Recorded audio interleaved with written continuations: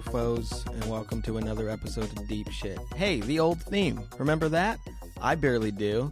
I put it back there because I think America needs it this week with the elections coming up. I think the 50 of you that listen to this needed that old theme song to remind you of what your priorities are when you go to the ballot box, which I will not be joining you at the ballot box because I totally forgot to register to vote in the state of California. Me. I'm such a good liberal. Anyway, I put the old theme song in there because it was requested by a gentleman named Aaron Brungart. So, Aaron, thank you for asking me to do the thing that I did before. I don't know why I'm thanking you. I was like, thank you for telling me to do more me, bro. But anyway, seriously, I hope you guys had a little tinge of nostalgia. And any new people, I hope that theme song didn't turn you off from listening to the rest of the podcast, because it would for me. It is right now. All right, my own voice. I like it, kind of. Anyway, yes, it is election week. Very important.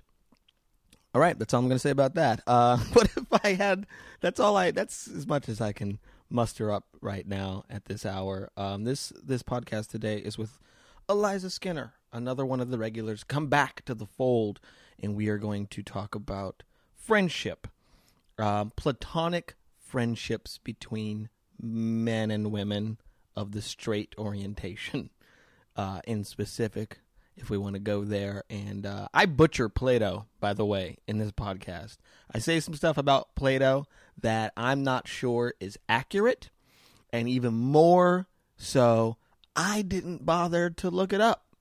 Right now, before I recorded this, before we did the podcast, I knew we were going to talk about it. It's really easy to enter that into Wikipedia, and I couldn't muster that. I had a DVR list that needed to be looked at again and not changed at all. Are all the episodes of Revolution there? Check. That's the priorities that I gave this today. But Eliza has been very busy as of late because she has compounded her employ, meaning that she has a lot of jobs is what I meant to say. Wow, you changed the B to a Y, and it's a word that means exactly the opposite. Am I right? Working stiffs? Loosen those ties. Who's with me? Who is with me? Is anybody with me? I don't know what's happening. Yes, no, Eliza's been very busy, and she's in a relationship, so she's spending all this time working, and then her free time is allotted to her boyfriend, as is normal practice in these Americas. And we talk about that a little bit, talk about scheduling and stuff like that. And it gets pretty cray-cray. Pretty cray-cray holiday, as Kanye West once said. That shit cray. Also, I talk a little bit about my philosophies on relationships in general. This is something that I haven't covered on this particular podcast. It's been intimated at in different episodes. I've been on other podcasts talking about it, namely the Champs podcast. I talked about it at length. I talked about it on my friend Phoebe Robinson's podcast, the Blaria podcast, which, if you don't know what that means, it's Black Daria. But get Blaria, put them together, and then you got a new word that really sums up her personality. And I've also talked about it on the Morning After podcast. And I haven't talked about it on this one yet. Maybe I will more someday. And if you don't know, I'm in an open relationship. So, cat's out of that bag. And it's allowed to go into as many bags as it wants to, as long as all the bags agree and are aware of it. I have entertained the shit out of myself right now. Anyways, oh hazel, basil, schmazel, flazels. Here's Eliza.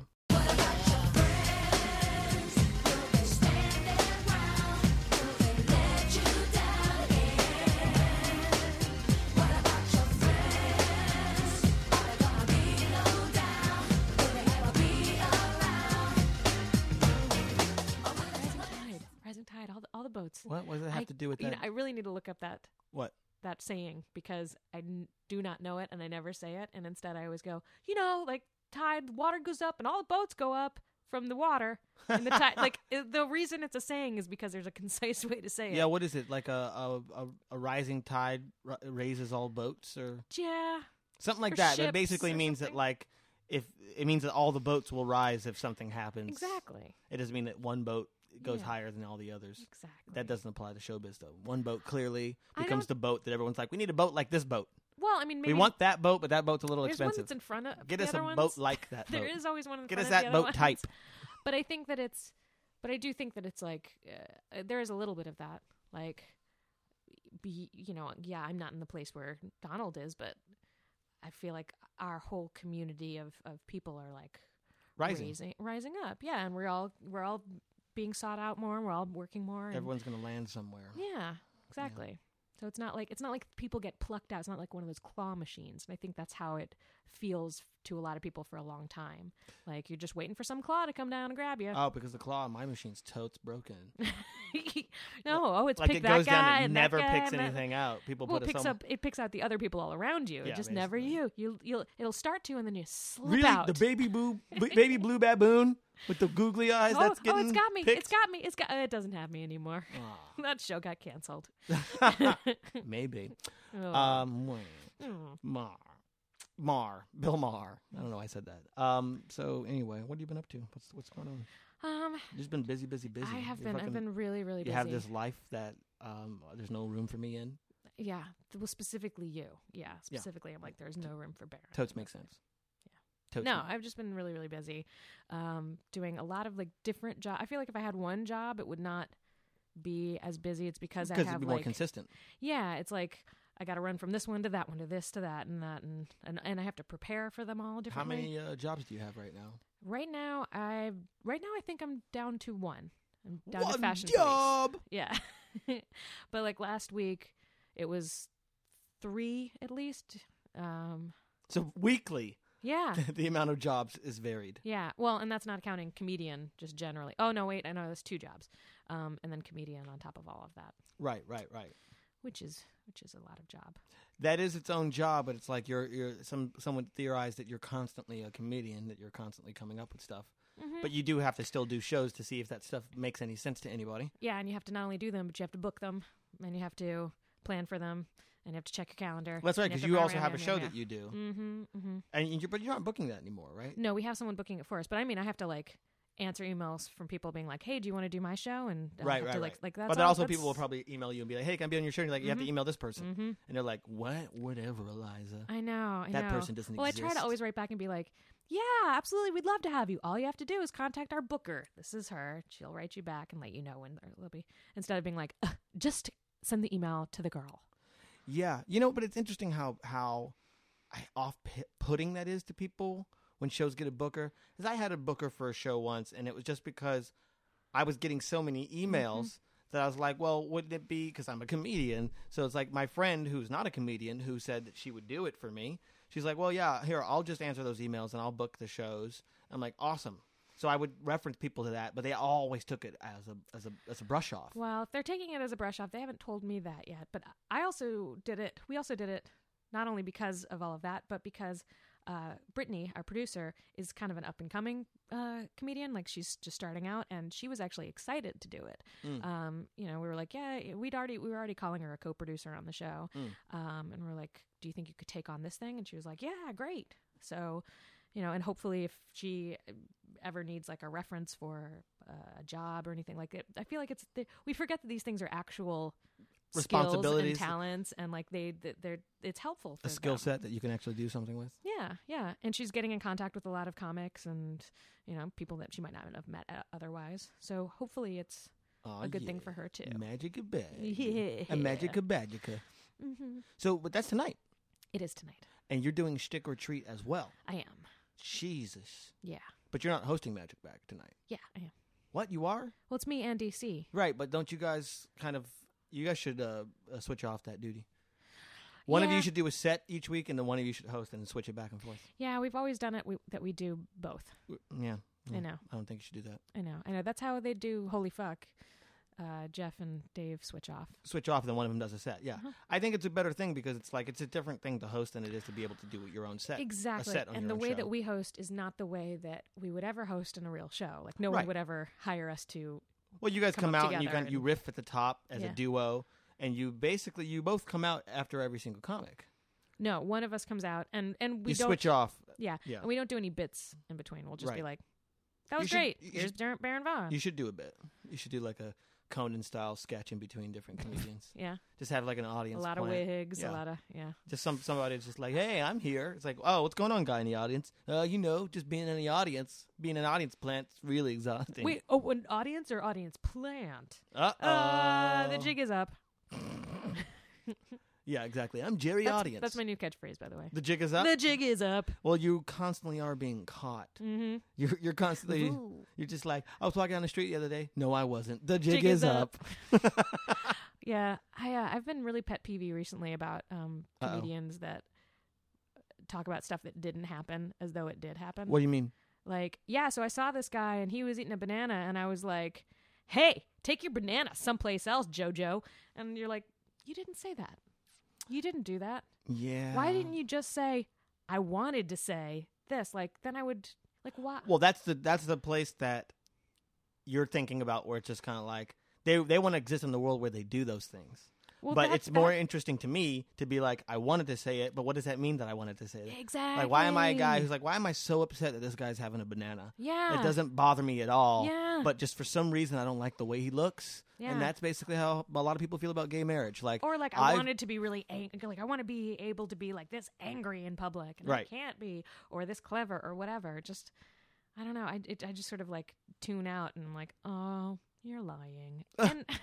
And I guess like I don't know. There's no like rule that you can't make Well, I've stuff up. taken- And some of the best comedians, I'm sure, I've taken like, make all kinds amalgams of stuff up. experience. Mhm. It's like if I Yeah. have a couple different experiences where the same event happens or the same lesson is learned, sometimes I'll combine them into one thing to make my point. Mhm. So it's like, because I've put things in a context where it's like, well, that's not exactly what happened, but it's the only way to bring out what I want to bring out. Mhm.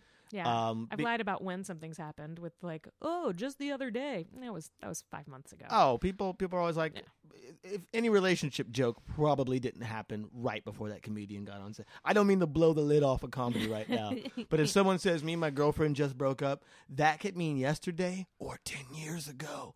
You don't know, bro. We had a comedian do our show literally right after he and his girlfriend had broken up. Like he walked into the green room completely shell-shocked, and like in the way that like when someone walks in and everybody just has to turn and be like, hey, what's wrong? What's going on? Yeah. And he was like, yeah, my girlfriend and I just broke up. Yep, yeah, just now. We're like, wait, your girlfriend of, what was it, like 10 years? It was like some really long relationship. And he was like, yeah, just now.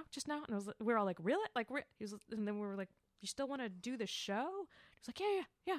I might bring it up on stage. Maybe like at the end of the set, I might mention it. Maybe see if I can use it at the end of the set. And he gets up on stage and is like, so my girlfriend just broke up with me. We're like, oh man. I think there's also this piece of excitement to be like, it's such a comedian setup that happens all the time. It's like, but right now it's real. Yeah. I was just walking down the street. Yeah, well- I did just get off a plane. Well, and also I think that it's something that like being on stage, when you have a good set, when you talk about something on stage, when stuff goes well, you feel so good. Mm-hmm. So I feel like it might also be a way of him trying to feel so good about this thing that's making him feel so bad. Right. If you can get Like, something, if you can get like turn a good, this around for me, a guys. good dick joke out of it, then it's like that breakup was worth it. But even if we could just get one big laugh right in this moment, this day, whew, Mhm. I'll feel a little better. Speaking of breaking up, Hmm? which I've been told is hard to do. Yeah. Usually the person is singing when they tell me that. But we haven't talked for a long time. Mm-hmm. Did But we break up? no, we didn't break Okay. up. No. Just that, like, you're one of the regulars on this cast of Podness. And, and if if this is the first podcast you've ever listened to, then, go check out some of them, some annals. Mm-hmm. What did we do? Negativity? We did and negativity. perception? We did parenthood when you wanted to. That Parenting. was your parenting. Yeah. And perception. hmm So today's topic Mm-hmm. is the letter F.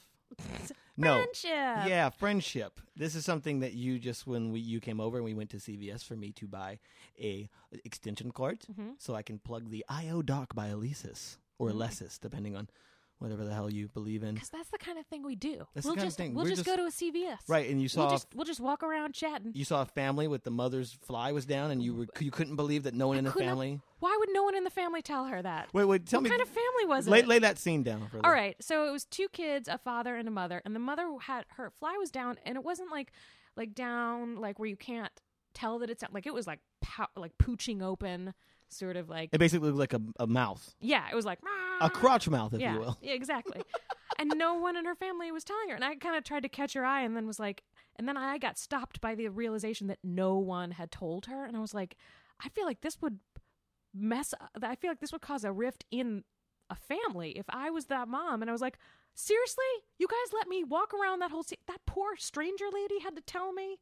None of you guys could tell me. Moms don't give a shit. They got too much stuff on their plate. Well, she looked like she gave a shit. She had like a fancy top on, and she'd put on earrings and done her hair up. I guess as I'm thinking about my mom, would have just like, she would have noticed and been like, zipped up her pants and been like, well, guess my pants were zipped down. Moving on. Yeah. Like, that's how much thought she would have given it. Yeah. I don't think that it would have destroyed the day. She's like, my pants are zipped down. I could be embarrassed about this, but I have squeezed life out of myself. So I guess that I can let this one slide. Yeah.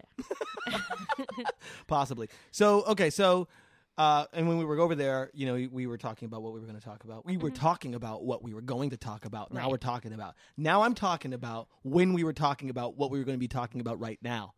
Okay. Right. You got to dig out of this. It looped. It looped. We just looped. So what is it?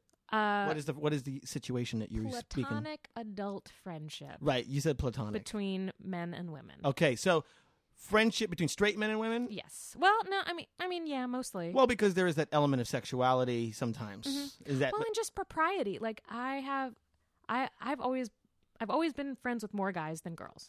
Like I think it's probably because, partly in my neighborhood growing up, there weren't a lot of little girls. It was mostly little boys. And that's just always what I've been friends with. And now I realize I can't call up a house and be like, can you put your husband on the phone? I'd like him to go to the movies with me. Like that's really inappropriate. Yeah, kind of. So I'm like, okay, so I can't have those friendships in the same way. And also I'm not like boo-hoo. I'm not mad at anybody's wives or girlfriends. Like, right. I understand that's just kind of a universal thing. But that's proprietary. It's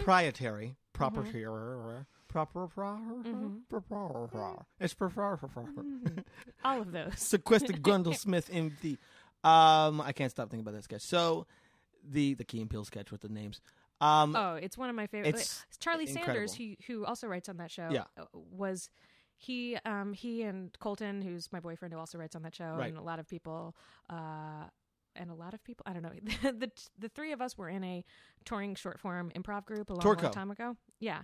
UCB Turco. No. No. In a different company. Oh, completely different. Before we were even involved in the UCB. Not UCB Turco. But I remember... City Limits? Yeah. Okay. But I remember being on tour with Charlie and being in vans, and we would all just do that. We would just make up names, just introducing ourselves. Like, hello, I'm Peter Pee-Pee Pop. Oh, great. Good to meet you. I'm Darla Chest Bump. Oh, yeah, okay. I've never met. And just like, it's surprisingly difficult to just keep up a fast rhythm of making up names. Yeah. Especially if you want to go ahead and let them be ridiculous, but still deliver them believably. Not for me. It's fun. You can just lie in bed, staring at the ceiling, coming up with those names. That's exactly when I do it, actually. Yeah. I'm sitting there in bed alone at the hours of midnight between 3 a.m. where I'm like, why can't I sleep? And then I just introduce myself to nobody. Yeah. It's so until fun. The tears fill my eyes enough that they're closed. I suggest everybody do that. Okay, good. Frequently. So, but platonic friends, that's what I said to you, because it's like, we that idea of Plato, who I said, fucked his friends. Mm-hmm. Like, that was ancient Greece, is that those motherfuckers had sex with their students, because that was part of the teaching. But also they were same sex, right? Yes, they were. It was so men. it really has nothing to do with the way that we use it now. And there's this whole thing, and I'm wildly paraphrasing, and if you are a person who listens to it, I apologize if I'm offending you with my ignorance of the classics right now. I get offended by ignorance all the time. Okay, good. That's going to be the name of my album. Offended by ignorance? Yeah. That's a long title. People can be like, what? So am I. Throw it down. So it's like there was that, because Plato talks about like the friendship bond, but it was that man-man bond, which woman was stranger to. And that there was like, you can't have a friendship like men can have friendships, because we fucking. Mm-hmm. We fucking. We're spending all this time together because that's what they did. They taught them about like about the world, but they taught them about their bodies as well. But I'm going to also say, I think that could have been a Plato-specific thing. Like, that could also be him being like, but it's guys get me, ladies don't. It's of the time, though. It is of the time partly, but I think that it could also be... That's a possibility, but it really is of the time. It was because he's also talking about, I mean, he's reflecting back what was happening at that time. And, you know, people are just like, well, is it? But again, there was the love bond that we now believe marriage to be about. It wasn't the same then. Right. Like, that wasn't the point of it then. That was more, it was like, hey, I have this property and I want to share it to your family. Right. Or, hey, we're at war with that tribe. How about I marry my daughter to the but also chieftain? Things were very cut and dried and clear, and you knew what people, what relationships were for what. Yeah. Whereas now, and I think this is the thing with this grown-up, non-sexual friendship thing, Mm-hmm. I think it can be a little nebulous. You're sort of like, do we both understand what this is? Because you can't This be is a like, non-penis relationship. hey, person, I like you so much, and I never want to see you naked. Like, that's just not a cool thing to put out on the table, but it feels like... You kind of do. I mean, it's like... It's very hard, especially if you're friends with someone who's in a relationship with somebody. Obviously, that's like... There's that sense of propriety where it's like, well, I that's not my privilege to see you naked. But it's also that it's not my... Just because I'm not thinking of you in that sexual way as well. So it's like, if I see you naked, I'm going to sexualize you in some sort of... Unless we were to see each other naked a lot, and it's like, well, it's no thing. We're nudists. Or something. On a swim team. As a nudist on a swim team. But it's like, yeah, I mean, there is that... And that's what I was saying to you before about, like, every straight male, straight female friendship, the female has to take a stance on the penis from the beginning of the friendship.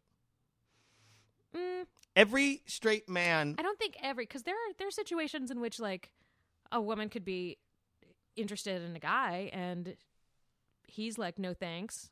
And she's like, well, okay. No, right. but the point Still is, I guess you're right, but I'm just saying that, like... Someone's definitely got to take a stand, and I think you're more often Someone right. has to take a stand on what the penis is going to... what it's role... Be the penis all what the role time. the It's penis always is going to be play. the penis. I guess I'm just thinking about, from my perspective, because I don't ever think about myself as consciously bringing the penis to the game. I never think about packing my vagina, but it's always in my bag. It's just kind of... It's always in some bag. You got to move some papers and some candy wrappers. There it is. Oh, there it is. Oh, there's gum it's got stuck in lint it. and gum all over it. Anyway, now I can open my door. Mm-hmm. But it's like, that's what I was saying to you before about, like, where it's just kind of like, women have to take a stance on the penis very early. It's either, yeah, maybe a penis will be a part of this relationship, or no, I'm not interested in a penis at all. But you have to put it out there that this is going to be a non-penis relationship. Well, and I think especially with... I feel like women are more conscious of that because men are always throwing the penis. I think you're right. They tend to. That is more frequently the situation. I know that my boyfriend can sometimes get nervous about it because I spend so much time with guys and doing stand-up comedy. Mm-hmm. And my explanation to him about it and about being friends with them and them liking me is that I feel like guys of a certain age process women in one of three ways. Mm-hmm. Either you're a bitch, I would sleep with you, or there's something wrong with your face. So as long as there's nothing wrong with my face, as long as I have not been slashed and have no snakes growing out of my eyes, I'm nice,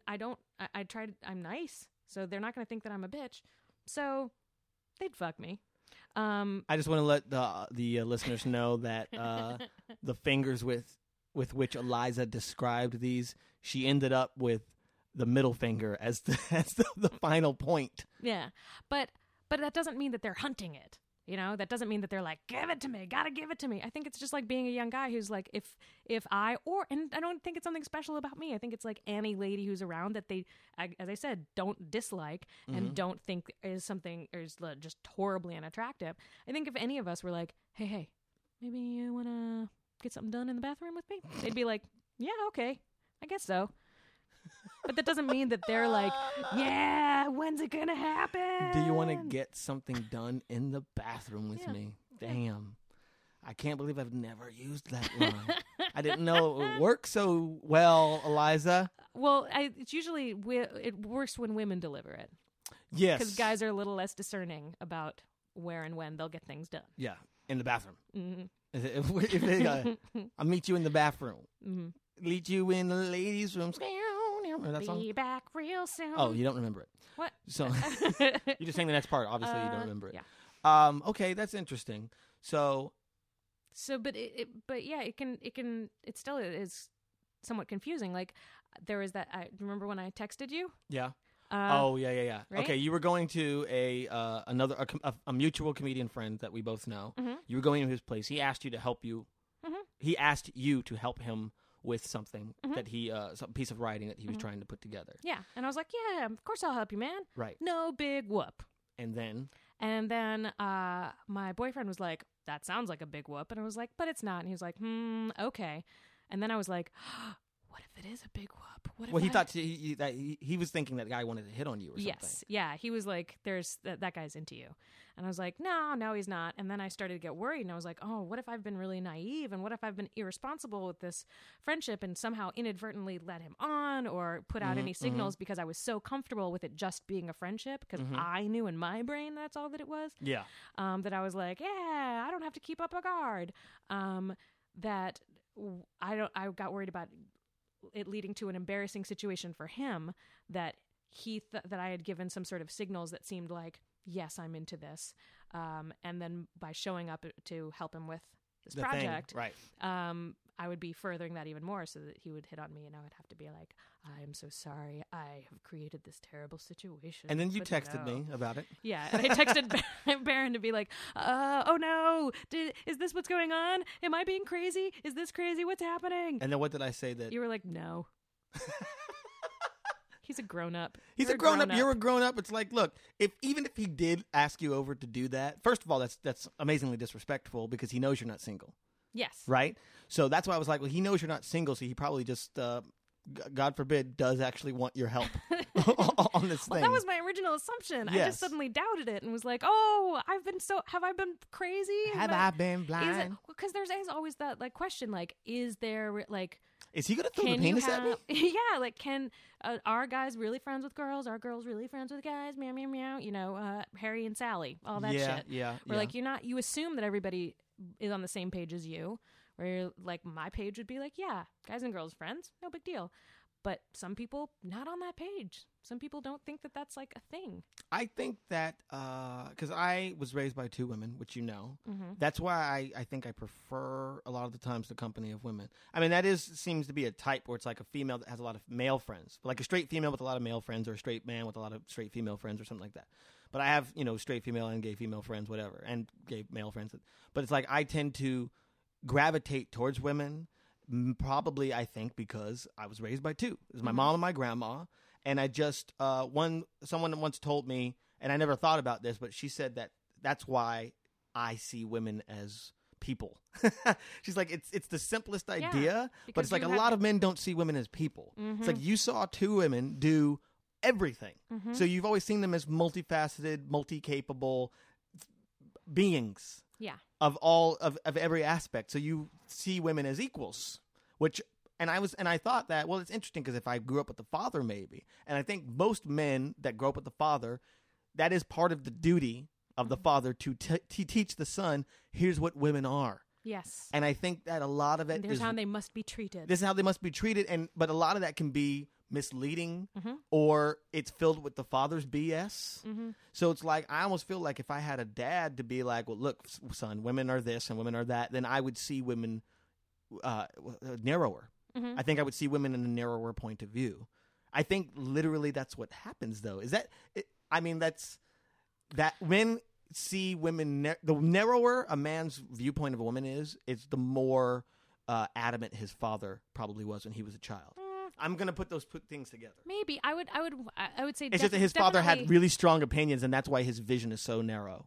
Yeah, possibly. The stronger the opinions. But I would assume that the woman was involved also. Like if it was a very binary system of men do this. This is what men are this thing and women are this thing, and there's no in between, and there's no crossover, and so this is how you have to treat women, and this is what you can expect from them. And yeah, I think that's really minimizing, and even though especially if they're seeing their father do that to their mother, it's like, oh, and here's a living example of what you were saying, and now that's how I see it. Yeah, I think that it's also like in my family, as I said, I always had more guy friends, and I think it was partly my neighborhood, and partly I think like my dad's a little more emotionally consistent than my mother and my sister. Okay. So that I knew how to interact with that, whereas I didn't always know what to expect in my interactions with your mother and your sister. Yeah, and the same is true of girls like growing up. Maybe because of that, or maybe coincidentally also, I didn't know what you didn't know what you were getting. Yeah, exactly. But I feel like guys who are friends with a lot of women are looked at as really progressive guys, and women who are more often friends with guys are looked at as there's something wrong with you, that you can't be friends with women. There's something broken. There's something messed up about you. Interesting. And I think that that's really unfair. I am friends with women. I like a lot of women, but I've just always it's more easy for me to be friends with guys. Well, traditionally, I'm trying to, and I've said this on the podcast before a little bit, but I'm trying to cultivate male friendships. Yeah, I'm trying to cultivate female friendships. Which is kind of like I've met enough people, or I know enough guys, especially comedians, that I'm like, you know what, you're cool. We can hang out. We could just be dudes, even though that's but there's nothing. I don't know. It always feels like, I guess I have some sort of issue in my head where it's like, if I hang out with a bunch of men, something sinister is going to happen. At some We're point, going to kill a hooker by mistake. A hooker's going to get the movie Very Bad Things is going to happen. Yeah. Well, yeah. I just feel like I think the you pointing out specifically comedy and comedians, I think is really interesting because I think that there is a lot of a different sort of Venn diagram there. I went to this Women in Comedy Festival last weekend and was staying in a hotel with a bunch of different female stand-ups. And one of the things that I always said or thought about being friends with women was like, I have a lot of friendships with women. I have a lot of friends who are women, but I'm never going to be part of one of those like Sex in the City gangs of ladies just like walking around and shopping for shoes. Like that's just, I don't get that rhythm. You are wearing overalls right now. I am wearing overalls right now. I mean, and I don't fault people who do that. And I get that I am the one who's off the beat. But then going to this Women in Comedy Festival, that's exactly what it was. It was a bunch of weirdos like me that made up a big group of girls doing our like swarm of ladies shopping for shoes thing. And it was amazing. I was like, oh my gosh. Did you really go shopping for shoes? We did. We did. In Portland? Yes. Where they don't have tax. So good idea to shop there. Girlfriend. But yeah, it was really great. And it was so easy being friends with all of them and each of them because it was a different, they were like me. They had like a rhythm that I could understand. So are you saying in a sort of way that that you fear a hive mentality that reflects something that you're not? No, it's not that I fear it. It's that like when I've tried to do it, it's like the group of girls is usually like do do do do do do do do do do. You're all doing clang clang clang, doing an impersonation of a group of girls. Yeah, like and they each know they're like do do do do. That's them talking, and the other one will be like do do do do, and another one will be like do do do do, and then I'll be like beep bop boo da, and they're like no, wrong. Why is this not a short film now? Right? But then with this group, it was like dee da do see dee dee dee dee, and it walk walk walk. And since we were all different and all used to being different, we were like, oh, this can fit. I get this. This is a sketch. I see like the group of 4 women. 3 of them are like the same, and one's like clearly one of these things doesn't belong. And it's when you see them acting, it's like then one goes and they're like, no, that's the wrong instrument. Yeah, exactly. That's the wrong instrument for this particular tea party. Yeah. So, but when everybody has a wrong instrument, it just is a whole different song. So okay, so here's a thing. Let's get back to this kind of male-female platonic relationship sort of thing. Well, what the hell is it that you believe a friend is? Someone that you... To watch over you? Yeah. Someone that you enjoy being around, who you care about and get along with, and who makes you feel happy and like you like, and everything's great, but you don't want to have sex with them. What if you do want to have sex with them, but you just never do? What if there's an element of, I would like to sleep with that person, but that's never going to happen? Yeah. You just put it out of your mind in a sort of way. Okay, that's true. It doesn't have to be like you don't want, like, because there are some people that like, you're just not attracted to. Yeah, you know, but you don't have to, like, oh, I don't have any sexual feelings towards you, I should hang out with you. Yeah. No, it's not that, but it's because I have female friends that, like, at first I was attracted to them, but the more I get to know them, the more the dynamic turns into something else, and it's like, I think you're attractive, but I'm not going to ever try to do something. You certainly don't want to think of your friends as all the people who you find least attractive in the world. Like, yeah, that's not what they are. But it's just like, that's not the thing. Well, I had a girlfriend that was very suspicious of my female friendships because there was one particular female friend in specific that she asked me not to be friends with because she was convinced that I was secretly in love with her. Oh, she was convinced you were in love with her? Was the friend girl in question inappropriate in any way? No. Oh, that's too bad. No. I mean, not too bad that she wasn't inappropriate. I mean, but the thing is that, like, went down like that. Yeah, well, the thing is that, like, that friend I had been friends with for such a long time.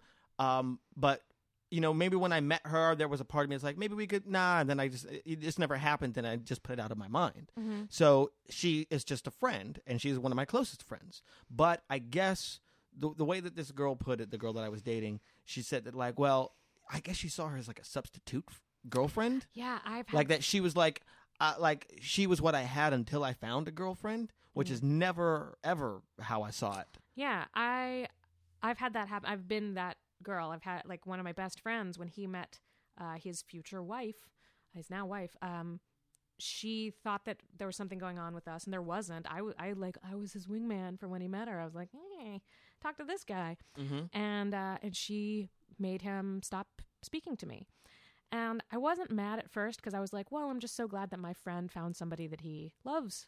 And this is making him so happy. Mm-hmm. So I really want him to have that. But then, like, as the years went by, I was like, screw you, lady. Like, I never did anything to make you think that. Well, that's the thing. It comes down to trust and insecurity. Yeah. It's when people believe that. That's what jealousy is. It's thinking that something that's your property is going to be taken from you. And no person is your property. That's why you have to trust that if they're with you, they're with you. That they want to come back to you. You can't make anybody do anything or make anyone feel anything. And honestly, trying to make them do it is exactly the thing that will push them away. Yeah, I was hanging out with another guy friend the other day. We sat down to lunch and he was like, well, my girlfriend's leaving me. And I was like, oh my gosh, she broke up with you? And he was like, no, but just I think she's going to. Because she got mad at me. And I was like, oh, well, it sounds like she got mad at you. And he was like, well, she's definitely thinking about it. And I was like, yep, she is. She's definitely thinking about breaking up with you, given the circumstance. Like, when he went more, I was like, yeah, she's thinking about breaking up with you. But that doesn't mean that she... is going to. Is going to. Well, why don't you talk to her? Yeah, well, or give her some space and let her... Like, part of the thing is, like, you can't be so scared of that kind of stuff going on, what's going on inside someone's mind. Right. Like, yeah, you know what? It might not even be somebody who seems mad at you. Someone who seems like they love you. Every now and then when they're in the shower, they're like, fuck that motherfucker. And then they're like, nah, I love him. Like, you have to be allowed. I think the problems in relationships, especially romantic relationships, come up when someone is not allowed to feel those feelings. Yeah, we do have that. I mean, that's kind of what we talked about in our negativity podcast. It's like if everything doesn't feel hunky-dory 100% of the time, then something must be wrong. I think that's something that's very 20s. It's very teenage and 20s, because we get so wrapped up in the infatuation and the endorphins and the high and the rush of it, that when that wears off, or when they do something that breaks that stride, then it's like, oh, I guess I don't love this person. Yeah. Everything's not... Because I don't feel these crazy feelings Everything's anymore. not perfect. Yeah. How can that be? I guess he's not the one. Yeah. I was just talking about that with another guy friend of mine, who has just had all this career success recently. He's like sold a movie, sold a TV show, all kinds of great stuff. He's like, yeah, I feel okay about it. And I was like, that's great. And he's like, no, I want to have that like jumping for joy, screaming and yelling on my lawn kind of like excitement. And I was like, he was like, I guess I'm just kind of dead inside. And I was like, no, I think that you just kind of don't feel those, like, I don't believe in big leaps of success. I believe in little steps of them. So when you take that little step into something really exciting, you've only come like a couple feet. You were right behind that a few hours ago. Well, so it doesn't feel like, whoa, whoa, whoa, whoa. It's not like it's out of nowhere. Yeah. It's like, no, you've been working really hard for a long time trying to get to this point. But also, what you were saying, that I feel like those feelings of like, kapow, kapow, everything is crazy, are from when you're in your 20s. Mm-hmm. And when you grow up a little bit, it's like, wow, you everything is tempered. And it's like, yeah, that's really great. Oh, but it also means I have a whole lot more work to do and these responsibilities and how am I going to manage this and blah, blah, blah, blah, blah, blah, blah. But it doesn't mean that it's less important or exciting. Exactly. You just process it differently. Well, it's just like when I got on the show, people are so excited and they're like, are you excited? Are you crazy? I'm like, no, because so much can happen. Yeah. Between even that's just getting that's exactly how this conversation started. Because it's like, until it's happening, it's not happening. Getting cast means something. Mm-hmm. It means that you've been cast. That someone has finally decided to take a risk on you. Yeah. That a buttload of people signed off on you and said yes, and they're executives and they have money and they make these kinds of decisions. That means that they're aware of you and they approve. That's a good thing. But they could also change their mind after they've seen the reading, or when they've shot the pilot, they can decide to recast it, or the show just never happens. Oh man, did I tell you about this Best Week Ever thing? No. Okay, so yeah, same. So what reminded me of it is people have been like, "Oh my gosh, you're on Best Week Ever now," and I'm like, "Well, I got hired to be in a pilot. Of it. It doesn't mean it's anything yet. Yeah, and whatever, and that's nice, and I can buy some shoes, and great, but and all the things you said, but it's not like a huge deal, right? But so I went in to shoot it, and maybe you'll edit this stuff out. I don't know. So I went in to shoot it. Do you need me to? No, I don't care. And the girl who's in, and the makeup lady looks at me and she's like, "So you want like a natural look? You want like a natural face?" And I was like, "Okay," because I don't know what else to say. What other words do you say? Right. Sure. No, make me look like Honey Boo Boo. Yeah, I don't what. So then the girl who's shooting while I'm getting my makeup done comes out for a break, and she's got like false lashes and like glammy makeup and like curled hair and looking all fancy. And I was like, oh, she looks fancy. When they cut from her to me, I'm gonna look real dowdy. And then I was like, well, but maybe she brought that stuff herself. Maybe she's like, this is my branded look. This is what I want. Right. Da-da-da. So then when I went in to shoot, I came out for my break, and the next girl was in the chair, and they're doing the same thing. They're giving her lashes. They're doing her all up. And I'm like, why am I the frog-catching swamp dweller? Why am I the one who's like, oh, I rode my wheelbarrow here? You don't think those eyelashes and hair is going to be distracting from the pithy jokes? Well, that's actually what my boyfriend brought up. They might be, but I don't know. I just don't want to be like, I don't want them. I worry about what it says about me. Of course. Because that's how I work. That's how Skinner rolls. But yeah, I don't know. It's part of the stuff that actually we were talking about before also, that like you have to, as a female comedian, choose how you're going to be seen and then push that. Like, am I going to be seen as a fancy lady? Am I going to be seen as a soft little thing that needs to be taken care of by an audience and get some of those like take care of me laughs? Or are you going to be like a strong, I'm going to run this room type of person? Like, and it's not like one way is better than the other. Clearly, I have a way that I have chosen, and I think even as a just one person will go through all of those stages. You don't even have to choose one. It just depends on where you are. Really, I feel like you, as a comedian, you become a brand, and people have something that they come to expect from you. Yeah, but you might also change that. Yeah. You know what I mean? You might grow up from it. It's like, for instance, Sarah Silverman is starting to do something that's very different than the Sarah Silverman that people know. It's just a lot more personal, a lot more vulnerable, and a lot more opening up. It's not as quote-unquote shocking as it has been in the past. But it's still her.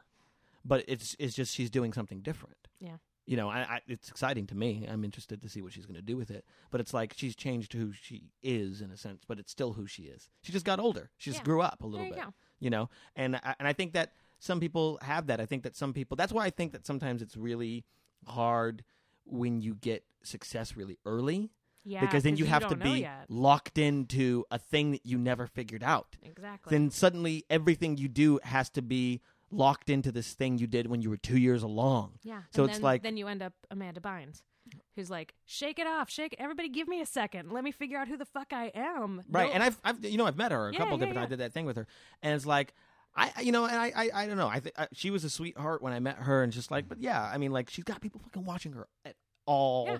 times. And I think that she was a very funny person very early on and got a lot of success with that, and then never had a chance to figure out who she was going to be as an adult. And so now she's like shooting off in all kinds of different directions, just trying to like that stuff that everybody does, but you do it without anyone seeing you. Like I remember watching this guy walk through a subway car, sitting with a friend of mine on the subway, and this guy opened the subway door and just like pranced full force through the car with like just crazy hair and like this really long scarf just trailing behind him. Good God. Just a really like extreme looking, probably 18-year-old. That's frightening. And he got through the other side, and I was like, he's trying some things out. That He's- dude you know is what? trying some things. He's trying some out. stuff out. Yeah. He's And- going to see where that goes. Exactly. And that's what everybody needs. I mean, it's so sad, I feel like, when people haven't gotten the license to do that To grow. quietly in their own weird way. To grow. Yeah. Because it's like I just think that it's like it's easier to rely on certain tricks Mm-hmm. once you've had a certain, especially because it's harder to get real what's the word I'm looking for, data feedback. Mm-hmm. Feedback. It's hard to get real feedback when people when Different types of investment in you. exactly. So it's like, well, does this work? Of course. If as they say, if you're surrounded by yes men, then you're never going to know what the hell's what. Or, no, that doesn't work because it doesn't work for our show or our network or blah, blah, blah, blah, blah. Instead of like, screw off. I need to figure out me. And that's a hard thing for, especially like children's stars now, because it's Mm-hmm. like now we have all these different ways to watch them, and people are just freaking watching them. Yeah. And watching them with this, you are responsible for what my child is going to be like. Yeah, I heard some development people talking about trying to develop a show for Anna Nicole Smith's daughter, just shamelessly. Just like, yeah, I was too early when those people tried to do it at this point, blah, blah, blah. And I'm like, oh, this girl, they are just... Leave that girl yeah, alone. I felt like they were like Leave Britney sharpening knives and forks, like they were cartoon To devour wolves. Like, her. like that girl is not going to have... I mean, what kind of chance did she have to have an okay life before? Hey, who knows? I don't know. There are some famous people that have children that are awesome. I think it's harder to become like if your parents was someone that was famous, especially if they were famous for shitty reasons, for you to become a cool person after that is like I got to give you extra credit. Like I got to give you like you're normal and you grew up with that. Yeah. How is that? I think that's why we all like Frances Bean. Right? Isn't that her name? I don't know who that is. Cobain? His his daughter by Courtney. Yeah. Oh, Because she's like, yeah, I'm just going to go do my own thing. You need to get yourself together. I'm going to emancipate myself. huh. And see ya. And you know who else is growing up? Is Haley. Haley Mathers. I keep wondering about that. Like when these people were like, yeah, we got to do a show for this. I almost was like, what about Haley Mathers? Then I was like, you know what? No, don't do that. It's okay. Go with him, Haley. Yeah. I think she's like vlogging or something. I remember is seeing she? I saw some article about Haley's growing up, and I've always it said took like she is gonna, every fiber of my being to not click on that link, and I didn't click on it. You know Good what? job. I'm gonna leave Haley alone. Yeah. That's what I did, and then I just slept. Yeah. I introduced myself to nobody in the ceiling. But I'm calling back. But let's get back to the friendship yeah, thing. yeah, yeah. So it's like a lot of people think, and I think this is true to an extent, that because it's such a big thing. It's like men and women can't be friends, right? You know, that's what you were talking about before. You saw Harry Met Sally. Harry Met Sally. Harry Met Sally. Why did I become Cartman for no reason? So a lot of people think that men and women can't be friends, and if you think that, then you can't. Yeah, Because it exactly. means that you have very clear ideas of what it means to be a man and what it means to be a woman that are steeped in gender stereotypes and societal rules. you and know you what walk I'm saying? into that relationship with certain expectations. So much baggage. And then, yeah, of course, that person can never be anything more than that girl or a thing, or you can never be more than that guy who's trying to make me a thing all the time. Yeah. So it's like, yeah, if you don't believe men and women can be friends, and for you, that is true because you can't see people as more than their gender. Yeah. Well, and also, and I like that you said more than their gender, because it's also not about a denial of it. Like, it's not like again, at this Women in Comedy conference, one of the issues that people are talking about is how people are brought up on the stage. Like, this next comedian, this next lady comedian, this very pretty lady comedian. I love this lady. I want to do it to this lady, like whatever. And one of the things I said was that I actually don't mind when people say that I'm a woman, because I am. And I also don't mind when they're like, I love this lady. She's one of my favorite ladies. I don't feel like being called a woman is minimizing. And I also don't expect guys who respect me to not notice that I'm a woman. Right. It's like, so yes, I am a woman. I have done a blanket because of course this is a controversial thing, and that women are just never going to agree. Female comedians are never going to agree. So I have a blanket, like, I will not mention the gender. Yes. I will say I introduce everyone as this next comedian. I never say if it's a man or a woman, black, white, whatever, gay, straight. Say this next comedian. I will say, that's why I always ask, what do you want me to say? You know, it's the and least I think that's a totally amount fair of choice respect. to make. Yeah, and so it's like, absolutely. So what do you want me to say? It's like, okay, this next comedian coming up, and I might say something personal. You know, like, I really like watching this next comedian, and she has been on. It's only when I say she or he that people might know, and I usually say it quick enough because it's just nonchalant how I'm saying it, then no one will notice. She's been on this and that and this. Please welcome blah blah blah. Because at some point they're going to know you're a woman when I say the word Deborah. Yeah, or when they see you. And they're like, wait a minute, boobs? Yeah. You didn't give us a warning, host. Yeah, exactly. You didn't tell me boobs How do were I about to be process this? funny. I can't laugh at nipple jokes. Yeah, well, yeah, like, I was brought up, and I think the reason I said this, the most recent introduction that involved my gender at all was I was brought up as this next comedian, one of the loves of my life, Eliza Skinner. And I was like, oh, that's nice. That's cute. Like, whatever. I feel like my actual work will define whether or not I'm funny. So I'm not worried about that. But it's also a joke in itself. Yeah. One of the loves of my life, you probably barely know that person. Yeah, exactly. But it's also not like aggressive or diminishing in any way. I don't feel.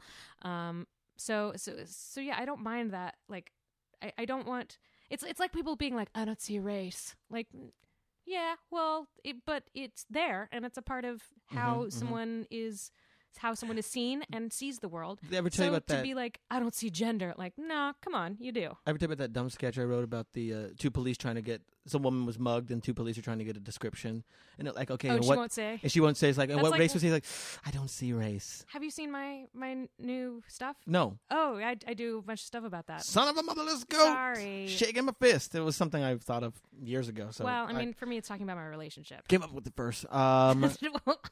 I don't know what you're saying. Yeah, originated it. Well, nothing. I just invented it. So. Yes. Well, we all think about some of the similars. Some of the similars. Yeah. We all think about some of the similars. So anyway, I think that it's interesting with the friendship versus romantic relationship sort of thing, because this a girl, again, the girl who wanted me to not be friends with that, because you know what, that female friend, when I told her she doesn't want me to be friends with you, oof, what a hard thing to hear. And she, God bless her, she got it. She was like, okay, I will respect that because you're my friend. Well, yeah, that's how I felt when. And then I drew back from her a little bit, but it was like, I also felt there was a point where I felt like, because I had female friends, or even if I was so scared of her being angry about me just even thinking about another woman, that I would lie to her even if I just saw a female friend. Like, if I was walking down the street and I ran into a female friend and and we ended up being like, oh, you want to get lunch? Yeah, let's get lunch. And she's like, if she's asking me about my day later, like, what did you do? It's like, oh, I got lunch with, I would lie. Just be like, I don't want to tell her I was with a woman. Yeah. Even though it's just a friend that I have no sexual feelings for.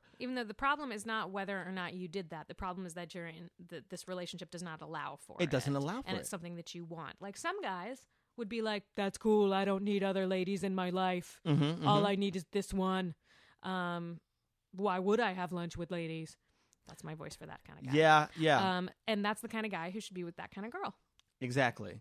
But I'm also quite fascinated in that phenomenon. I'm feeling like there's a lot of people that I have run into lately that are they're trying to learn how to be humans again Hmm. because they've been in relationships, and that's always the story. I just got out of a relationship and I don't have any friends. That's basically what it Yeah. is. It's like, no, I stopped seeing people Well, that's the tough at thing. all. When I started dating my boyfriend, I was like, oh, that's great. I love him so much. He's so great. Oh no, I'm never going to see any of my friends. And then Well, I was you like, wait. I can choose. I can choose to make sure I still. That's not like But a it's law that extra happens. it's extra scheduling. I mean, you have a And- busy yeah, life. and I'm so busy. But you and I haven't hung out for a really long time. So like to me, and I realize this becomes like a weird thing Because with, he's been busy too. I He's feel like been- it's even more scheduling when that's the case. You're He's both been- busy, then you really have to figure out when you're going to see each other. But like to me, so much of my free time is spent with him. Mm-hmm. And then to him, very little, because right now he's not as busy, very little of his time is spent with me. So we have different perceptions of how much time is spent together Mm-hmm, mm-hmm. because I have like 20 minutes free a week. So, but to him, he only got 20 minutes, let alone trying to fit in other people into that time. Right. It's very difficult to try to schedule all that stuff. So I'll have like 3 days where I'm like, it's friend zone. I got lunch with this person, coffee with this person, dinner with this person, and then I'm Right. going to an open mic or like Yeah. whatever. I mean, it just takes a shitload of scheduling. Yeah. It really does. I mean, but it's just interesting that people, because a lot of times when you get into a relationship, it's what I think the best thing or the number one thing I think people get to do is you constantly have a go-to excuse Mm-hmm. to why you don't want to be somewhere. Oh, I was going to say, I thought you meant like to a go-to person to hang out with so you can be lazy about your time and be like, it's well, the same thing. I'll do it with you. Instead of like, when you're single, you're like, okay, who am I going to hang out with? No, it's the same How am I gonna thing though. spend It's my like you time? do have that go-to person that you know, if I go home, that person's going to be there. Mhm. Or if all else fails, if I'm just want to get cuddled tonight, that person's going to be there. But Yeah, it and that also stuff. leads to a laziness between the two of you. Yes, it That does. You're like, well, I know you're going to be here. Because activities is the key to a relationship. Mm-hmm. You have to create experiences with each other to stay together. I agree. Climb a fucking mountain, and then you'll have something to talk about, as opposed to watching a documentary about somebody climbing a mountain. Although even that's better than just like staring at each other. True. That is Like, true. Well, we had falafel again. At least we have a documentary we can have an interesting discussion about, and let's go get some sushi. This is not as good as that documentary, or whatever. And then the other thing is though that it's like when you're out with people, or you're out, or he's like, I gotta get home. I've seen people. I've been given that permission. It's like, I'm the excuse that you can use. I've seen people be like, she's really tired. It's like, Oh, yeah. I mean, I guess sometimes, but that's like a last resort to me.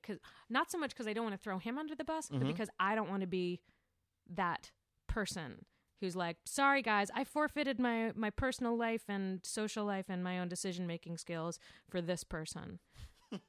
I forfeited all that. So I want to take responsibility. but for, everyone like, is even if permissive of that. it though. I That's know, the but other I don't thing. like that. Like, even if I was like, I would like to spend time with him, or like I would like to go home early so I can talk to him, as opposed to this guy's making me do it. I would honestly rather hear that. Really? I'd Oh, honestly my way, rather. you mean? Yeah. Yeah. I'd honestly rather be like, hey, we're going to go. We haven't gotten to see each other, so we're going to go. It's like, oh, yeah, cool. Yeah. See you later. Yeah. Instead of then like, you're I got to go. And I feel like when that happens, you're like, oh, well, hello. Because it also Okay. enforces That's a this like, respectable yeah, thing. relationships. I know. Bitches be crazy. Man, I still feel like the models. I want more models for good relationships in Oh, I got some. in pop culture. Like, Yeah, one of yeah. the most damaging things I think is Everybody Loves Raymond. Like, I Really? watched that show and it's like watching a horror, like some sort of car crash. I'm like, that's what it is. That's what it is. It's miserable. Oh, Your you know, life is miserable. you know Eliza You become Skinner. a shrill, nagging person, or a robotic golem. Right. Well, you know Eliza Skinner. Mm. You know, Olivia Scott has that. You know, have you ever heard Olivia Scott's my impersonation of every woman in a sitcom? Oh, yeah. Putting lotion on her elbows. Are you crazy? It's like every single Yeah. wife in a sitcom is Yeah. like, well, maybe you should just talk to your mother. Well, but It's that one, the like, same she thing. was angry all the time. But here's the thing, and because I was watching a rom-com earlier today. Which one? I don't remember the name of it. Life as We Know It? Is that the one with? I don't remember. I think it's called that. But Mm-hmm. it's like, it's incredible to me how petty everyone always is. Like, all of the fights always seem to be so easy and so petty, and it's just everyone's emotions are flying. It's like, what? Oh, I'm the one who's not worth anything to you? And then it's like, uh-oh, second act. Uh-oh, now we're going to go into this. But it's like, it's the Oscar Wilde art imitating life, life imitating art sort of thing. It's like people act like, oh, that's how I'm supposed to act. Yeah. When people see it in a movie or a television show, they're like, oh, that's what I'm supposed. Those are the things. Okay, making mental notes of here are the things I'm supposed to be angry at, and here are the ways I'm supposed to be angry. Mad About You? Yeah, I never really watched. I gotta admit, never really watched Everybody Loves Raymond or Mad About You. With both of them, I was busy watching Sanford and Son reruns. I was not allowed to. So I would sneak What? I would sneak it in my You parents. weren't allowed to? Because there were black people? No, I don't really. I think it was my parents censored me on taste, on stuff they thought was tacky, so I wasn't allowed to watch Hee Haw or Sanford and Son. Lower and class. Dance Fever. I don't even know what that is. That was something my sister watched, so I could. No, Solid Gold. That was it. I could sneak and watch that because my sister would watch it. Hey guys, we're in the middle of another break right now. So this is the second podcast ever where there's been a break, and I apologize for that. And I don't even know how I feel about it, but I forgot to say some stuff in the introduction that I'm going to say now. Hey, All Things Comedy. That's the name of the podcast network that I'm on, and you can check that out, allthingscomedy.com. Don't forget to check out some of the other podcasts, like Walking the Room, of which I'm on their episode today, if you want to listen to that. Also, other podcasts that I love, Jackie Cation's The Dork Forest, Tom Rhodes' Podcast. Tom Rhodes' podcast. Not the podcast, that's Jimmy Pardo's podcast. But Tom Rhodes has a podcast on the All Things Comedy Network. Bill Burr, Your Mom's House, Ari Shaffir, all sorts of great stuff. Minivan Men, blah, blah, blah. Also, Tom Rhodes has an hour stand-up special that just came out on Netflix called Light, Sweet, Crude. If you've never seen Tom Rhodes' stand-up, there's something wrong with you. You need to go check that out right now. Harland Williams has an app called Harland App, which you can get on iTunes, obviously. And also, Maz Jobrani of the Minivan Men podcast has a campaign on crowdfunding to make a movie called Jimmy Westwood, American Hero, which is described as a Pink Panther meets Coming to America. Oh, Maz, we just want to see some Maz from you. Moors? Oh, Jesus, I'm just so bad at puns. Anyway, guys, that's All Things Comedy stuff, and check that out. And leave some ratings and comments for me. And here's Eliza again. Bye.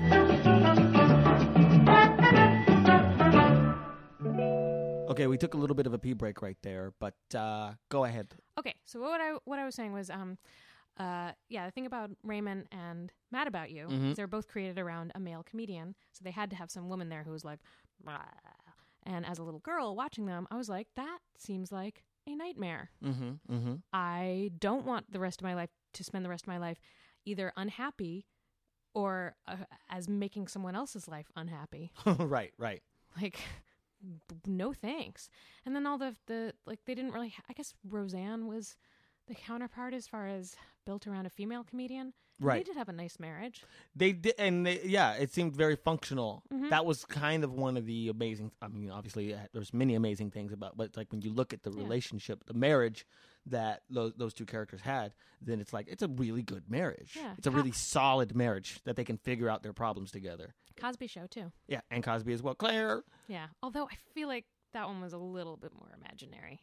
Well, but he was did just so happy with a lawyer and a doctor and everyone. Yeah, but happy, he did kind of get the "you're an idiot" thing every now and then. Yeah, he did, because he would get so caught up in whatever he was doing, and Claire had to always put him in his place. Yeah, and it was very, very, very rare that you ever saw Claire put in her place. And she was always the audience member. She yes. was always laughing and "Oh, Cliff." Whereas with the Connors, they switched back and forth. Yeah. They made each other laugh, and that was really fun. And their kids were there. Mm-hmm. Yeah, and they made fun of their kids together. Exactly. You damn kids. That seems like a nice thing. Doesn't it? Mm-hmm. So basically, I have this theory that we should do our relationships more like our friendships and our friendships more like our relationships.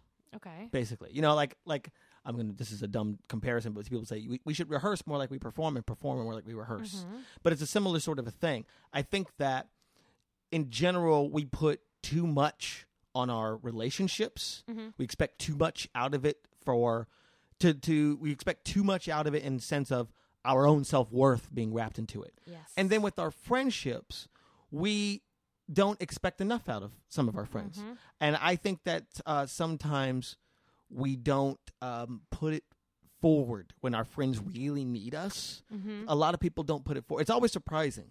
Like a friend of mine, a really close friend of mine, is having some really horrible health problems in the last couple of years. And she has been extremely surprised with the people that came to her aid. The people who she always considered her closest friends seem to be the first to abandon her. Fair weather friends, right? And then the people who she wouldn't think that would, lift a finger for her were like, yeah, I'll bathe you. I'll drive you in a wheelchair to the such and such, in a sort of way that really surprised her. You know what I mean? So it's like, I think that it's like I remember talking to somebody about she needed a ride to the airport or something, and she was afraid to ask people. And I was like, I'll give you a ride to the airport. She's like, well, it's so inconvenient for you. It's like, I don't care. You've given me a ride to the airport. I will go out of my way. You've gone out of your way for me. Basically, that's what I bring to the friendship table. Well, I think that it's all. I think a lot of it comes down to expectations. Also, yes. Like people kind of have a generally similar idea of what to expect from relationships. I mean, there's definitely variations, but people don't know what to expect out of friendships, and then they also don't know what is expected of them. Like I remember one time sitting at home, and I was on Facebook, and I saw that my friend's ex-boyfriend had just gotten married, and this was like a real crappy ex-boyfriend. Like somebody was really, really bad to her. And she had mentioned something about that he was going to get married at some point, but I didn't realize that it was like that day. So I called her and she wasn't around, so I just texted her and was like, hey, are you all right? I just saw that this is happening. That's crazy. I would be really freaked out. Are you freaked out? Do you want to hang out or whatever? And she couldn't hang out, but she was like, thank you so much. Nobody has said anything about this. Right. And I wrote back like, oh, yeah, tell me when you want me to say stuff about stuff. Like, I want to know the right times to say stuff. I want to know how I can help support people and be nice to them, but I don't. But I think we all feel this way. Like, you don't want to overstep your bounds. You don't want to make someone feel uncomfortable with that. Right. Whereas if that was your girlfriend or your boyfriend, you say something. Right. You'd be there. Well, but that's the thing, is that we see that, it's interesting because it's like we put more of, a lot of the times if people are single and they get into a relationship, then it's like, oh, well, now I have a place to put all of my emotional support needs to come from you. Yes. And they ask less of their friends. Yeah. Well, I think of that. I've always said that it's an emotional diet. Like if you ate only carrots all the time, you would get sick, even though carrots are really good for you. Yeah. You would get sick. You need to have other nutrients, and you need to get things from different people. You can't expect everything from one person. Right. And I think going back to the friendship thing, and if I think the person that you're with can't, they should see that as a help to your relationship, as opposed to a threat to it. Exactly. Like, oh, great, you're going to that person for this, and that person for this, and this person for that. And if it's someone of the opposite gender of you, and the same gender as the person that you're dating, if that's the way you date, right? Then they're also giving you insight. They're also helping. Like, I hope that, sometimes I'm a little bit like, who's this girl? When my boyfriend hangs out with some girl, but I also kind of hope, like, I hope he runs stuff by them. I hope he gains some insight without the emotional stakes of having me sitting across from him looking at him. Right. Get a little bit of different perspective on maybe how I am or whatever. Exactly. And I feel like that happens a lot when people, when they get into relationships where their friendships fall to the wayside, then they have nobody to bounce anything off of ever. Yeah. Which is horrible. You have to have sharing a life means also having a life. But there is this model now that we see that to truly be intimate with someone, it's like this 24/7, I'm in your fucking face and I'm not going anywhere. It's like, if you can stand that test, then it means that it's really love. But like that's one version of it. There's all these different versions of it, but everyone's comparing themselves to this ultimate idea, and if they fall short, then they're like, oh, I must be awful then. Yeah. Or that person's awful. Yeah. Someone's awful and is to blame. I remember getting in a big fight with a guy that I was dating because we were at brunch, and we'd had brunch many times. We'd been dating for a long time. And I was like, oh, this is something I like to do. I'll get the paper. and I got the New York Times and sat down with it, and I got in some sections that I thought he would like, and I was like, look, there's stuff you might travel. Hey, tech, woo. Yeah. And he was like, you don't want to talk to me? And I was like, no, but about what? At a certain point, about what, unless we read the paper, and then we can fold the paper down and be like, did you see this? This is a kooky thing. Here's how I feel about it. How do you feel about it? Yeah. There's some idea that it should just be constantly self-manufacturing interest and excitement. My between company two people. should be literally enough Yeah. for you. You don't need to read Yeah. or learn things. You Yeah. should know everything because of me. Well, yeah, and I should be enough for you. You've heard everything I have to say. You've heard it. Up to now, I've Yeah. kind of told you everything. I'm out. I need things. more. I need to replenish the well. Let me read just a page of this, and I'll have a bunch of bits. And that's a big thing. That is a big thing in relationships. Is just those being able to be silent with someone is very important. To be in the same space as someone and not have to be in constant communication. You can be reading your respective books or whatever. I could be playing video games and you can be not here. Stuff like that. And I think, as you were saying with the rehearsal performance metaphor, I think that's true. I think friendship is a good place to try that stuff out, again, without the emotional stakes being as high. And you can discuss it in a different way. You can sit silently with somebody and be like, hey, I said silently with you. That's weird, right? Can you do that with your girlfriend? I feel very uncomfortable when my boyfriend does not say anything to me. Is that weird? And it's just like a more low stakes way to process those things. Well, I think that we need to lower the stakes of our relationships and raise the stakes of our friendships. All right. I think that friends, that's the whole point. That friends always tend to outlast every relationship. Yeah. You've had, think of how many relationships you've had and how there's probably 2 or 3 friends that have witnessed you move in and out of different people's apartments and all these different things. It's like, but there's always this thing, and I kind of, it's interesting because a friend of mine told me this in college.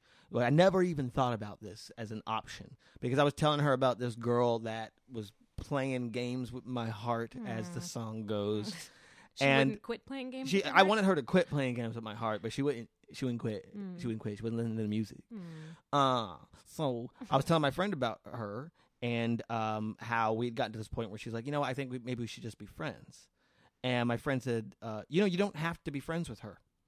But that's like the number one consolation prize of if we're not going to be romantic, we should be friends. Like a friendship is much more meaningless. Obviously, you can be friends with anyone. Technically, that is true, but it doesn't mean that you have to. Yes. And also some people, look, just in the same sense that I have friends that I don't want to be romantic with, there are people that I want to be romantic with that if I can't be, I don't want to be your friend. Yeah. I don't think that I can see you as a friend. Because how I see you, and especially depending on what happened or how it went down or whatever, it's like maybe I don't want to be around you in a casual sort of way. I wanted to have you. I'm not going to never be able to see you as this. Because some people are like, look, if I get feelings for you and then I can't do anything with them, then I can't see you. Yeah. And sometimes I can change that. I've had exes or people that we started to be something and we became friends instead, and that worked. But then there are also the cases where it's like, well, I don't know that I can ever not see you this way. Yeah. And it's always going to be uncomfortable for me, so maybe we shouldn't be friends. Yeah. That is a viable option that people are just like, no, you're supposed to be friends with people. It's like, no, I don't want to. Yeah, I every now and then feel guilty that I'm not friends with my ex because I'm friends with most of my exes. And then I'm like, oh, no, that's the normal way most people are. I think most people are like, you're my ex now. Goodbye. Yeah. My current boyfriend has been all of those things. We dated before. We didn't talk. We did talk. Now we're dating again. But you reminded me of another thing. The idea that, so yeah, your friends outlast these relationships. Very often. Right. But I think it's important to keep in mind that relationship is still probably, that romantic relationship is still, like, that's, let's face it, a little more special. Maybe it's just for the time.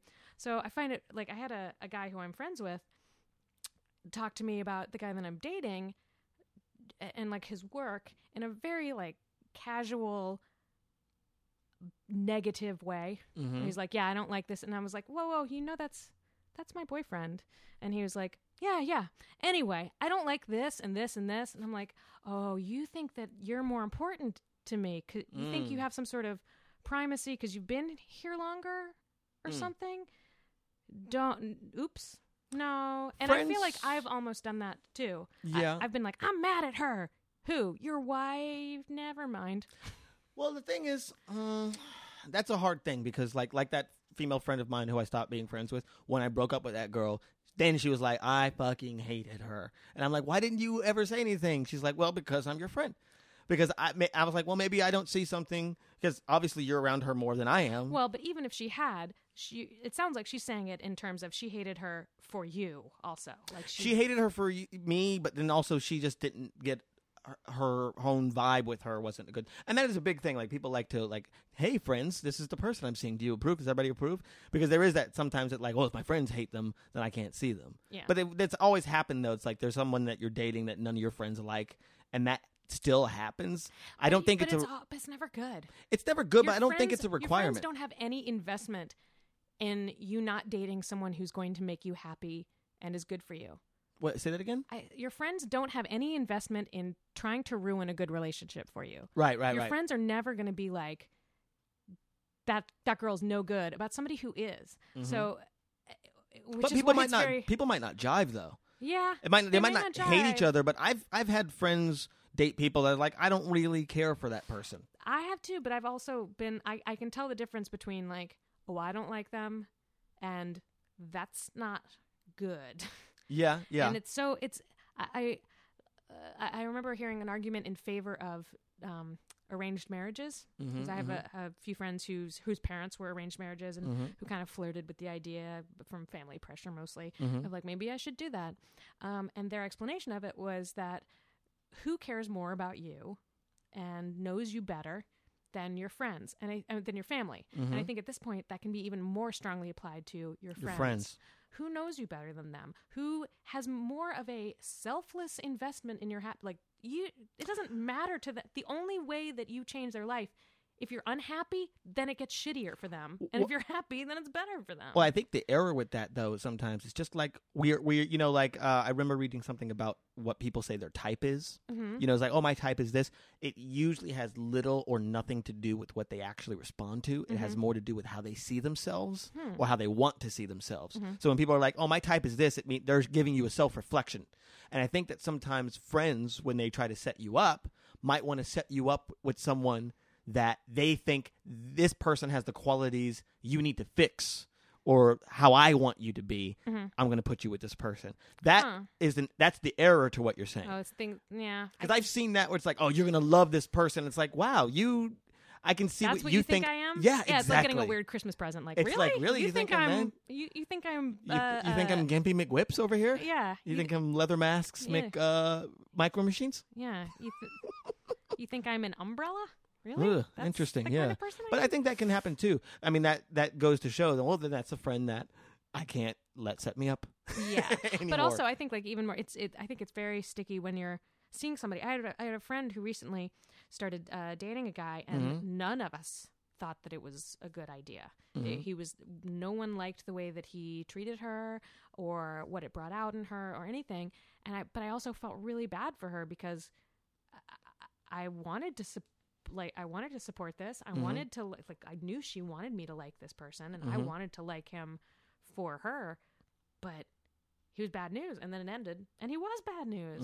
I'm like, there's no way to fix this. There's no way for this to have gone any other way. Yeah, that's a hard thing too, to know what you are and aren't supposed to say to your friend when it's like you think that that whatever they're getting into is doomed. Well, and also they're crazy at that point. Yeah. Blind. Like, love is blind. It's true. Like, they're not making Love is a misleading thing. Yes, they're not looking at them and evaluating based on criteria that would actually get them to a happy situation. Possibly. It's a tricky, sticky, stitchy. It a is. tricky, stitchy, sicky. Expectations. A of tricky, friends.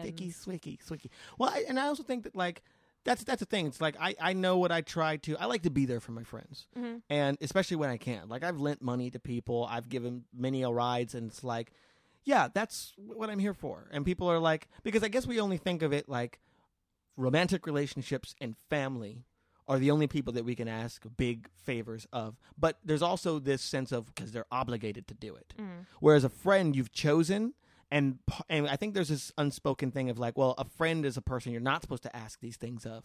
Well, but it's also the frequency with which you ask them. Yeah. And it depends on the friend. Yeah. But it's like, look, I like being there for my friends when I can, you know? Well, I also feel And like it was the same with my family. It's like, yeah. when I've gotten to points where I have needed to ask a big favor of a friend, Mm-hmm.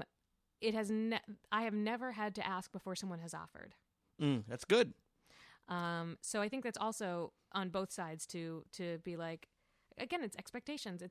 It's not, especially with friendships, since it's not the same everywhere. I think you do need to be vocal and be like, "Hey, here's what I can offer you." Yeah. This Well, is- or at this least is you gonna- just need this to is know. okay for me for a friendship. You need to know what level of commitment as a friend that you can expect, because that's the thing.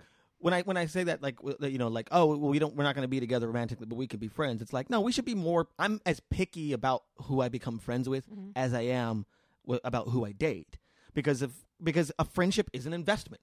It is a relationship. It might not be romantic, but it's like, no, this person's going to be. Is this a person I can trust, that I can go to when I have, and that I'm willing to bring this to the table? That's how I kind of see it. And a lot of the times, it's like it that grows. I mean, I'm not walking into the situation being like, okay, what is this person going to bring to the table? What do you got for me? It's like, okay, once I get to know someone enough, it's like, okay, I know, and maybe not even a subconscious level, sometimes very consciously, I would do X, Y, and Z for this person. And a lot of times you don't know until you're asked. Yeah. But I want to put it out that, like, look, it's okay to ask me to do shit. I am your friend. Yeah.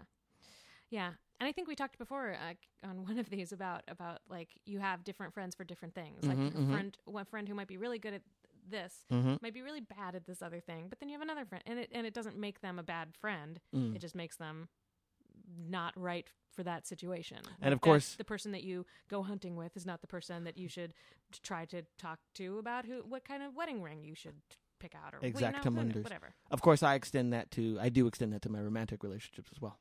Oh, right, because you're polyamorous. As you know, yeah.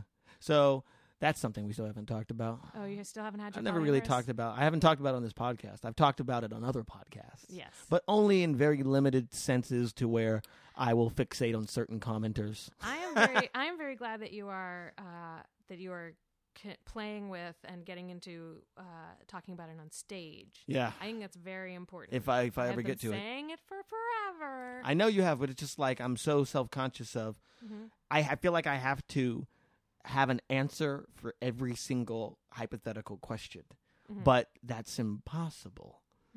Because that's what makes it a hypothetical question, is that I don't know. Also, it's you coming from your point of view, just like it is with everything. I mean, it's not my bag, but that doesn't mean that I'm like, burn him, you know. And that's the thing, that it's like I'm very conscious of the judgment or the projections that people are going to have based on material that you do about everything. Yeah, but this one, it really connects to people. It's true. It really threatens people. But I think that's what I have noticed. It's unique about it, at least. But the more that people come out of the closet about it, the more it's not that big of a deal. And the fact that people haven't talked about it that much should make it even more attractive to you as a subject. Well, some people I know have talked about it. Aaron Judge and Mike Kaplan have broached the subject on stage here and there. But I also think that you are more. I feel like you're very. I mean, I'm different than both those comics, of course. Yeah. But I'm just saying that they've broached the subject, and it's good, and that's why I've gotten encouragement from them talking about it. I'm like, maybe I can. Yeah, they can do it. Maybe I can do it. Yeah, I had a long talk with Dave Ross about what I could say. Yeah. On stage, because I'm trying to think of what I've come up with so far is trying to introduce the subject, is that it's not something I can convince everybody of. Right. And like, I don't expect to convince anyone here, because I have 10 minutes to basically tell you the opposite of everything you've ever heard. It's kind of like, hey, you know all that movies, TV, culture, books, art, poetry, film, society, and religion?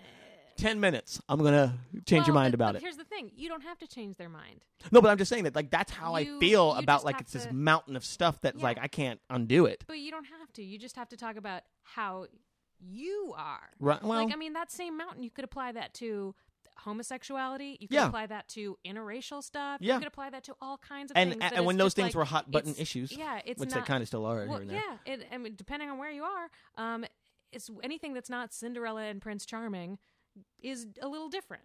But you don't have to be like, you all follow me. No, but that's the point of what I'm saying is that Yeah. I can't do that.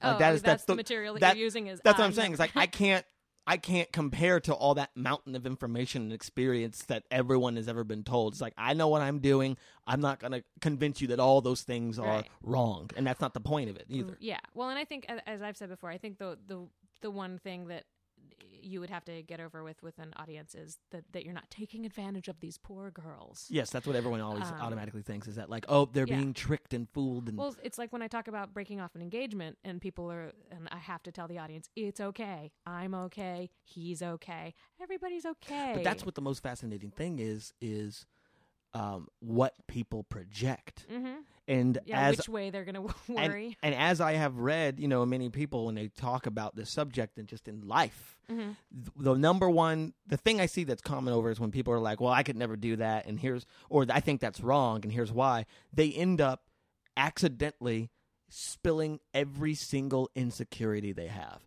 and in ways that they don't even know. Mm-hmm. And just like, oh, I think that's wrong, and here's why. But they're talking about what they think as a universal truth. Mm-hmm. And it's like, well, because this and this and this. But all you've done is tell me all of your personal fears having to do with what I'm doing.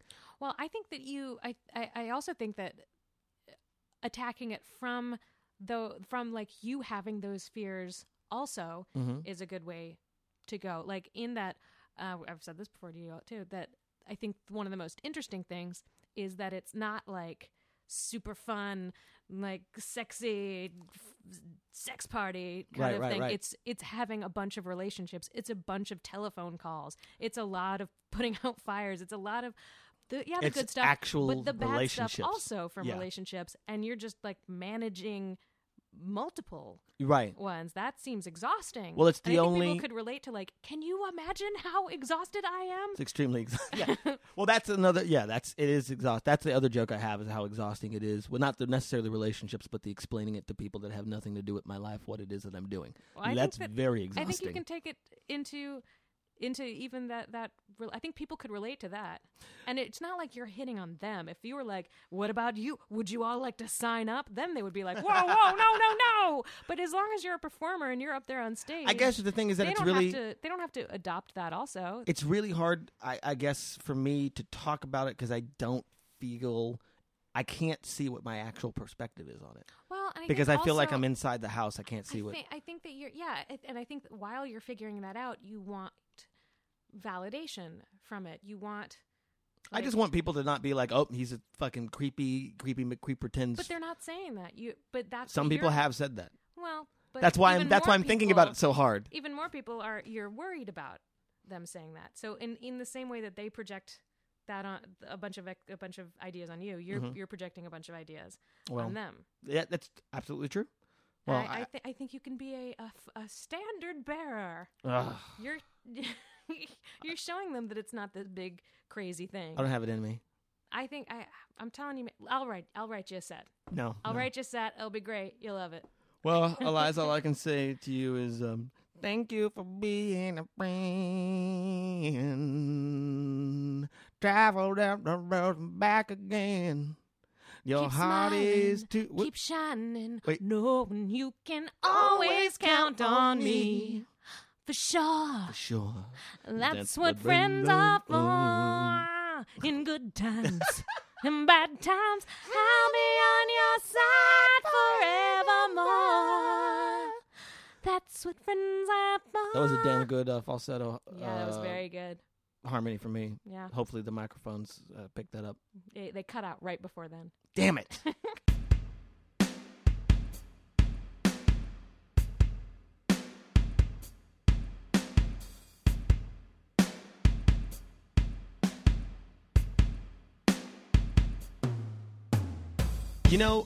Eliza and I can actually sing. We can actually sing if we want to. That wasn't that bad of singing that you just heard, but we're better than that. So just want to let you guys know that so I can sleep tonight. That was tonight's episode / today, whatever time you're listening to this is when it is. It could be day, could be dusk. It might be dawn. You might be on the Lost Highway. You might be blaring some David Bowie, some fast tracks with slow, sweet British singing on top of it, while you're totally confused of what you think David Lynch is or isn't doing. Anyways, hazel, basil, shazel, mazel, flazel, hazel, gazel, lazel, lazel, mazel, lazel, lazel, lazel, lazel, lazels. See you next time. Actually, I won't see you, because there's no sight. There's no visual aspect to this podcast.